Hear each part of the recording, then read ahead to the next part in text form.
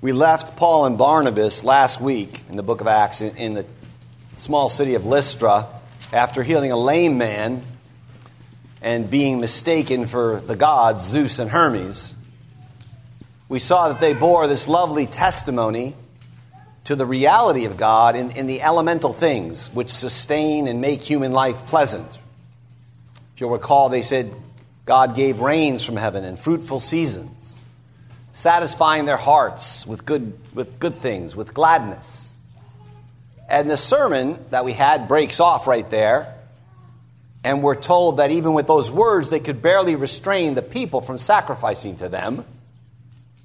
And so we're picking up there this morning in Acts 14, beginning at verse 19. And we'll make 2 points. They're there on your outline. The stoning of Paul and the strengthening of the disciples. So, first, the stoning of Paul. After some number of days, the text says, Jews came from Antioch and Iconium. These are the two previous places that Paul and Barnabas had been. They had fled from Iconium after an attempt was made, the text says, to mistreat them and to stone them there. So they basically fled a stoning. They learned of this plot. They fled to Lystra, which is their current location. Again, all these towns are in what is today Turkey. And so Jews come from Antioch and Iconium. That means they come from over 100 miles away looking for Paul. So we're talking about like ferocious opposition to the gospel here and murderous hatred for Paul. So the Jews come, we're told, and they persuade the crowds and they stone Paul. Notice how fickle and dangerous crowds are. This is the same town. It's the same crowd which days earlier had acclaimed Paul and Barnabas as gods come down in the likeness of men. And now, some new voices arrive, and they're persuaded to stone them. So these malformed, but ferocious convictions of crowds are unstable. They're often the mother of great violence. And so the Jews here, they get what they want. They persuade the crowd, and they stone Paul. And this is not being pelted with a few rocks. They drag him outside the city, supposing he was dead. So you can imagine the condition he's in.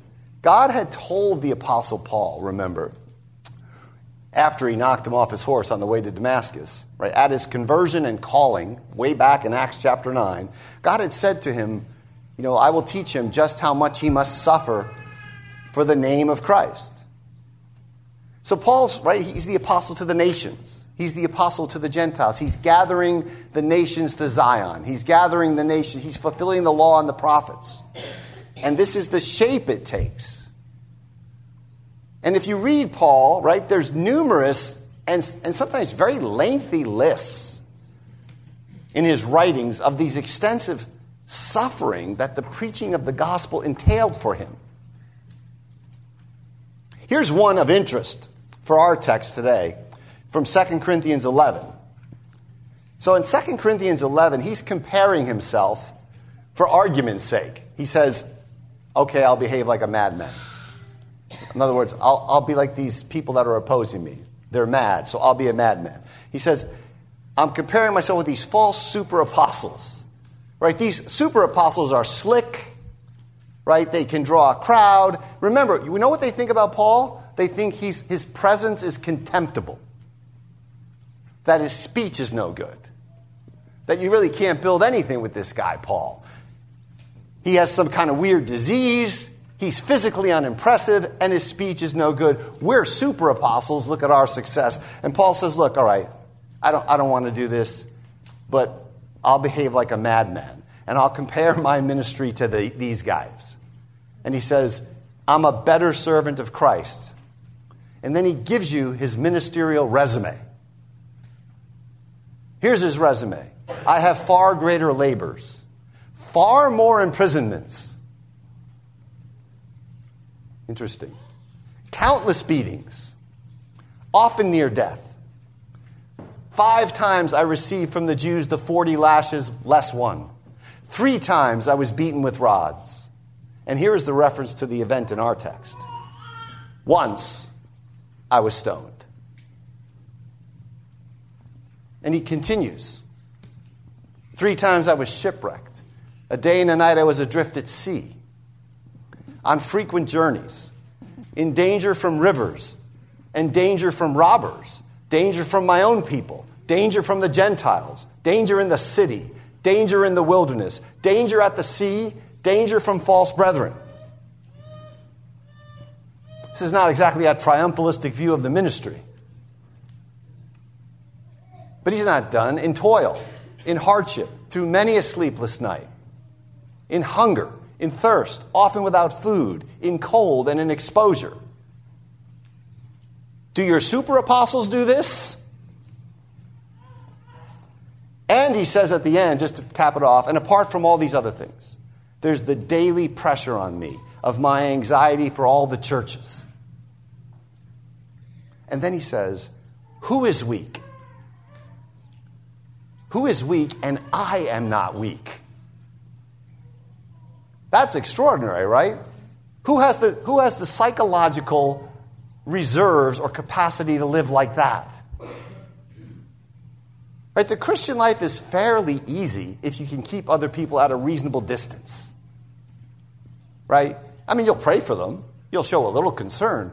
But you're not going to get under their agony or their darkness or their brokenness or their grief. That's exhausting.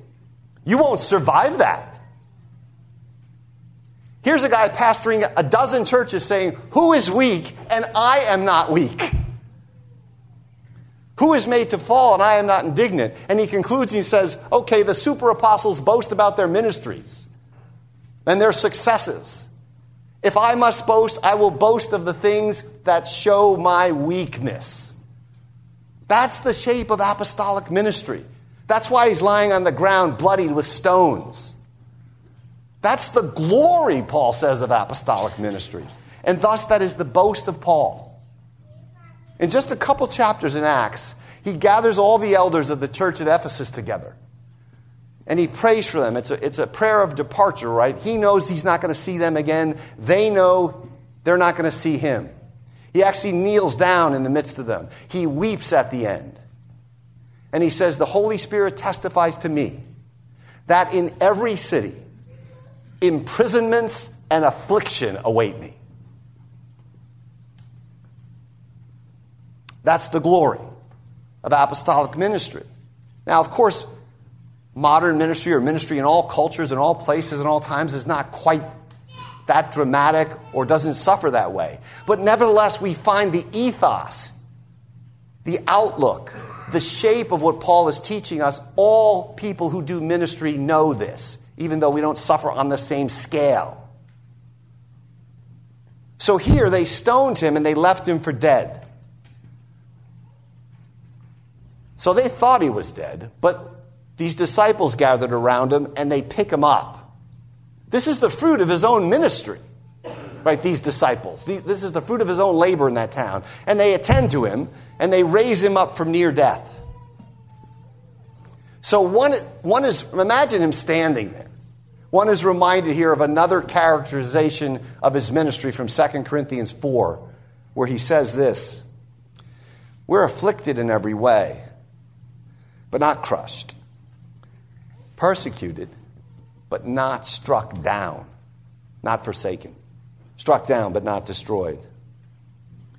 And then he says this, which is much more than a metaphor for him, right? It's a living reality. He says, always carrying about in the body the death of Jesus. As Paul says, I'm always carrying the death of Jesus about in my body. Why? So that the life of Jesus can also be manifested in our bodies. So that for the apostle being crucified with Christ, dying and rising with him, that was a thing inscribed into the scarred and disfigured humanity of Paul. This is the mystery of the life and joy of Christian existence. We would think, well, this is terrible. Paul says, well, this carrying about in my body the dying of Jesus is the way that his resurrected glory and life is manifested. This is the very mystery of union with Jesus Christ. Paul would soon write to Christians from this very region in Asia Minor, and he would say this: "From now on, let no one cause me trouble, for I bear on my body the marks of Jesus. These wounds are signs of glory."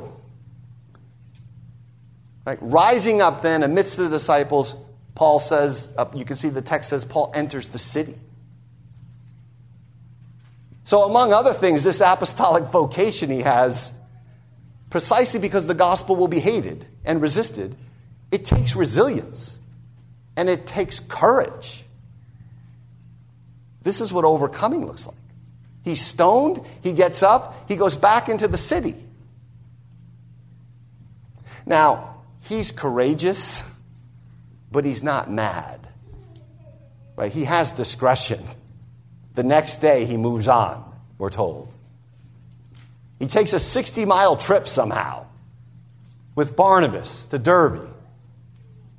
And that brings me to the second point I want to look at tonight, this afternoon, this morning, whatever time it is. Strengthening the disciples. Strengthening the disciples. So after he preaches in Derbe, the text says, they return to Lystra, where he was just stoned. So he leaves the place where he was stoned, preaches in a new town, heads back to the place he was stoned, and then to some other towns, Iconium and Antioch. So what's going on here is simple. They're beginning their journey back home. They're at the end of the first missionary journey, and they're heading back home. They're retracing their steps. And along the way, he's visiting the churches he's planted. Right? He goes to these towns. He suffers. The word runs and is glorified. He plants a church. He moves on. Now he's going back. And I love the description. It's very simple. It's very short. The description of the ministry to these embryonic Christian communities. They return to these cities, and there are 4 kind of overlapping things which we're told they did as they returned. Really, 3 of them are like the same way of saying the same thing. But let's take them in order. So remember, here's what we're doing. We're looking at what does Paul and his ministry team, if you will, say to churches that they have recently planted to encourage them. The first thing it says is they were strengthening the souls of the disciples.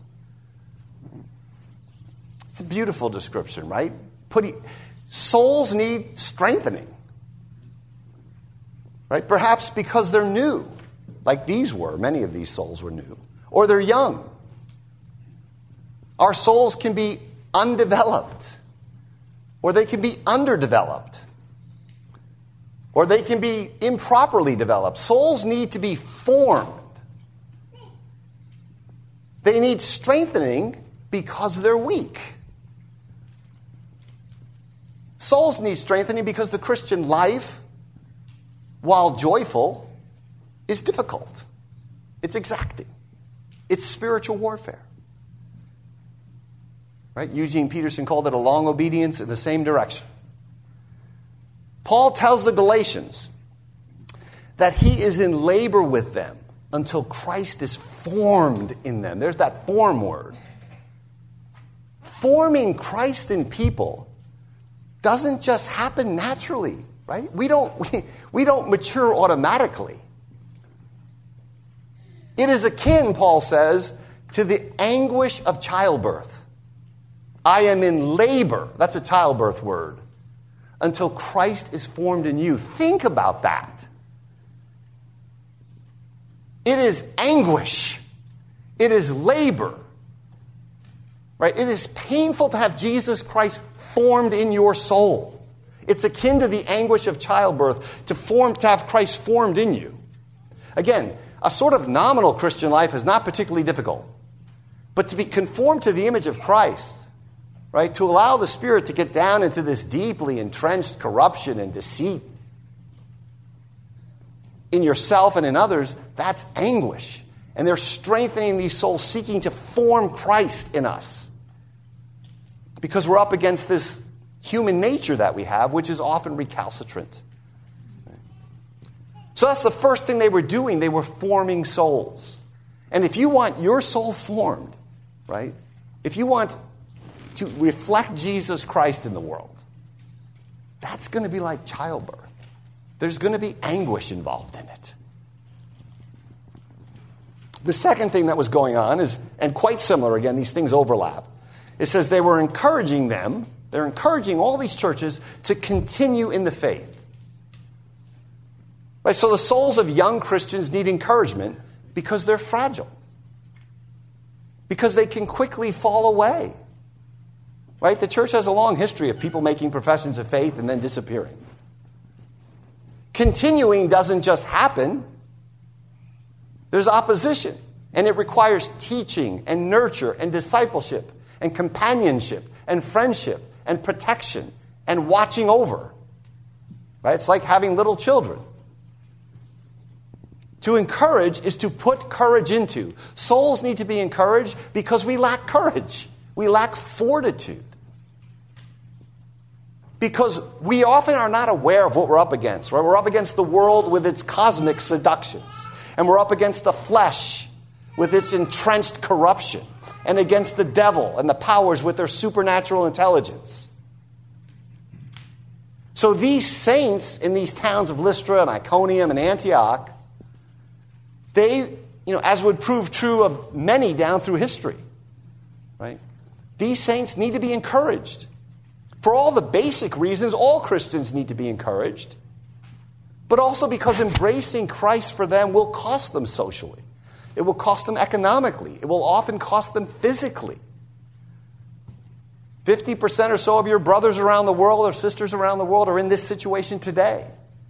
They have to have strength in their soul. They have to be encouraged to continue in the faith. We might think, well, continuing the faith is not that hard. I'm kind of on a roll here. I've been doing this for years. But continuing is hard. Continuing well is hard. Right? Souls need to be encouraged because the call to be a witness for Christ was and is intimately related to martyrdom. Right? The word for witness is martyr in all of its forms. So in one sense, we are a company of martyrs. We may not be persecuted quite the way saints have been or are being around the world today, but we're all dying to sin, to the powers, to the world. We all recognize that the culture can be seductive. Martyrdom is the basic form of Christian witness because martyrdom is witness. It's the same word. So they strengthen souls. They encourage them to continue in the faith. They're putting strength and courage. And this isn't art, right? We don't always do it right. We don't always do it well. We may be bad at it. We may mishandle somebody. But we want to learn how to strengthen another believer, a brother or sister, to see Christ formed in them, and to encourage them to continue on in the faith. They did this, and this is the third thing they did. You might say, well, exactly specifically, how did they strengthen their souls? How did they encourage them to continue in the faith? Well, they did this by saying, now, I want to come to a full stop on the word saying. Because here we have one of those things, I think, which shows the difference between the early church's instincts, perhaps, and our instincts. Suppose we were asked, you have to strengthen and encourage a cluster of early Christian communities. You have a bunch of young churches that you've planted. You have to strengthen them. You have to encourage them. Give me one phrase. 10 words. That's what we're going to get here. 10. 10 words to encapsulate what you say to them. Right? There's no universe where we answer that this way. I would tell them, here's what I would tell them. Through many tribulations, we must enter the kingdom of God.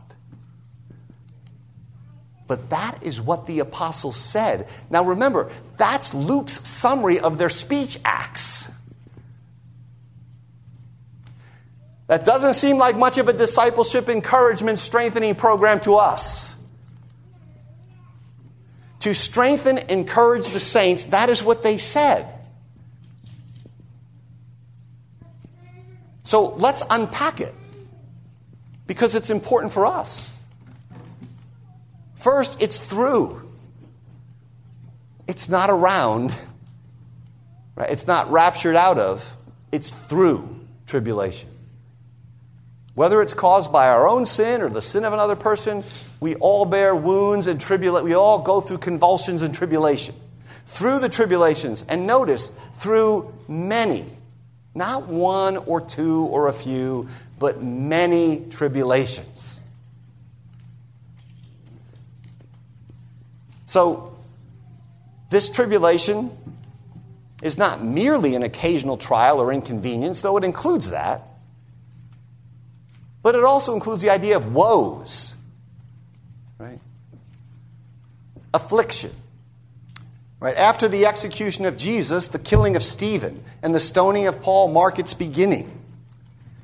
Through many tribulations, now notice that, Paul's the one who's just been stoned. But it's as if he's saying, look, stoning's not just for apostles. It's as if he's saying, if you think the tribulations I am now enduring are just for apostles and not for you, not for ordinary Christians in small cities in Asia Minor, then please think again. Please think again. Through many tribulations, we, Christians, must enter.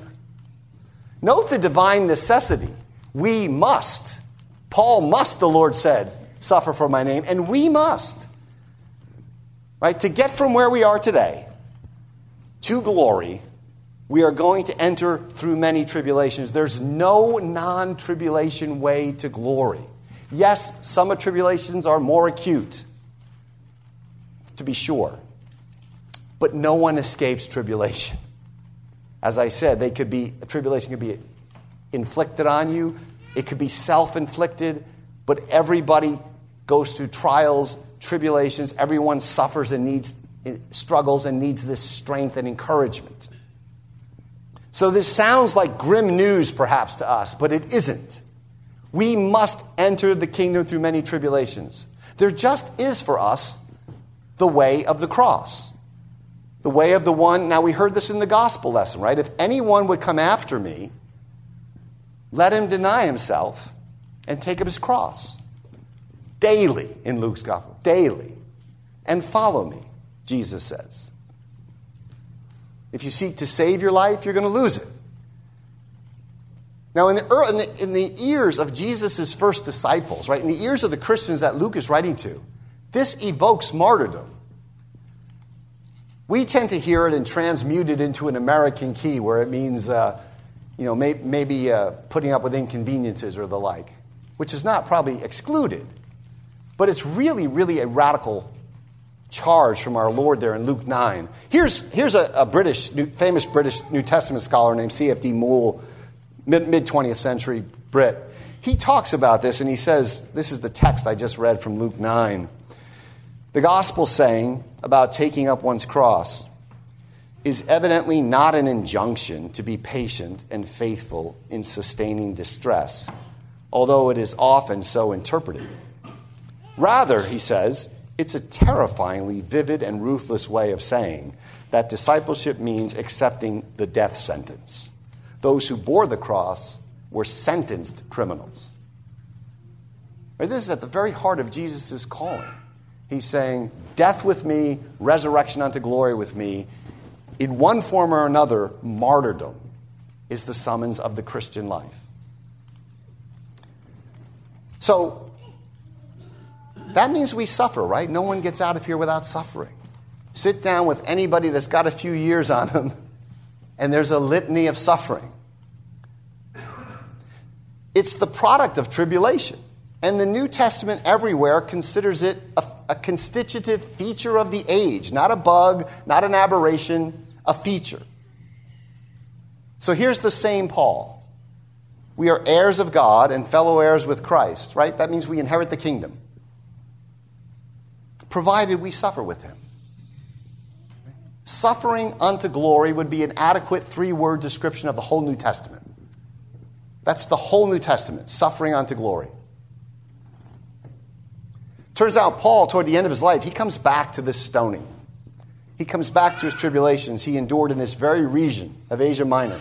Listen to what he says in 2 Timothy 3. Again, he's talking about our text. My persecutions and sufferings that happened to me at Antioch, at Iconium, and at Lystra. Those are the very churches he's encouraging here. Which persecution, he says, I endured, yet from them all the Lord rescued me. Enduring them faithfully is being rescued. It doesn't look to us like he got rescued from any of them. But he says, the Lord rescued me from all of them because he endured them. And the gospel continued to go forth. Right? Paul means this suffering doesn't hinder. It rather facilitates the propagation of the word.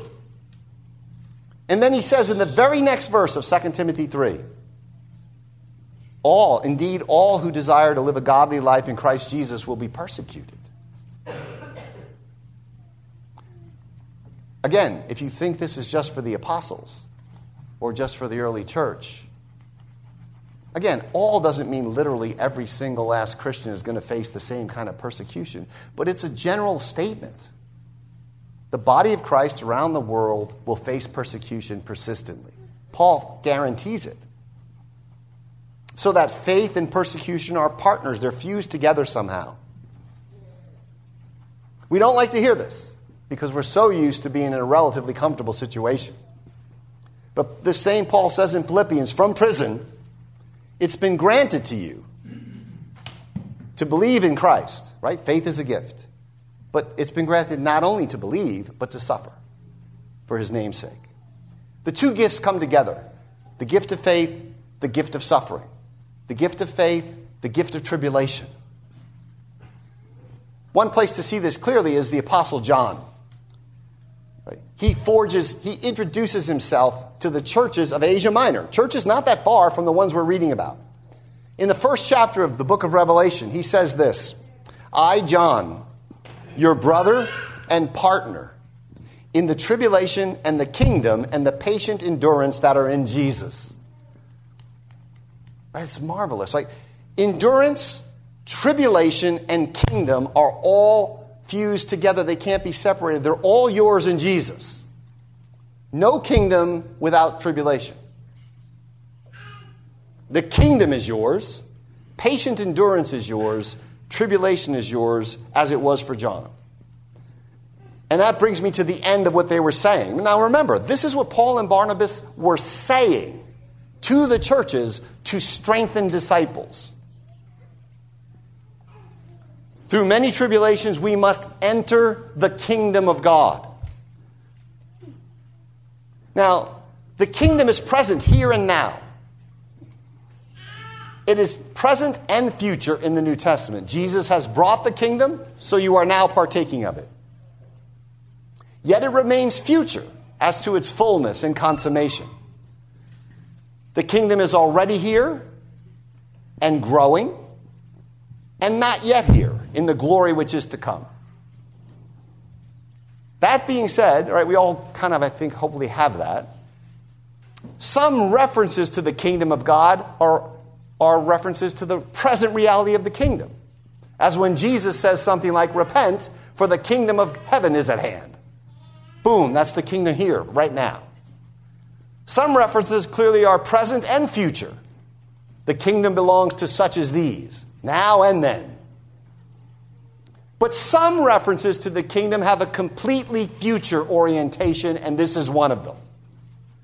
Right? Paul can speak of inheriting the kingdom or failing to inherit the kingdom. He's referring to the kingdom in its future sense.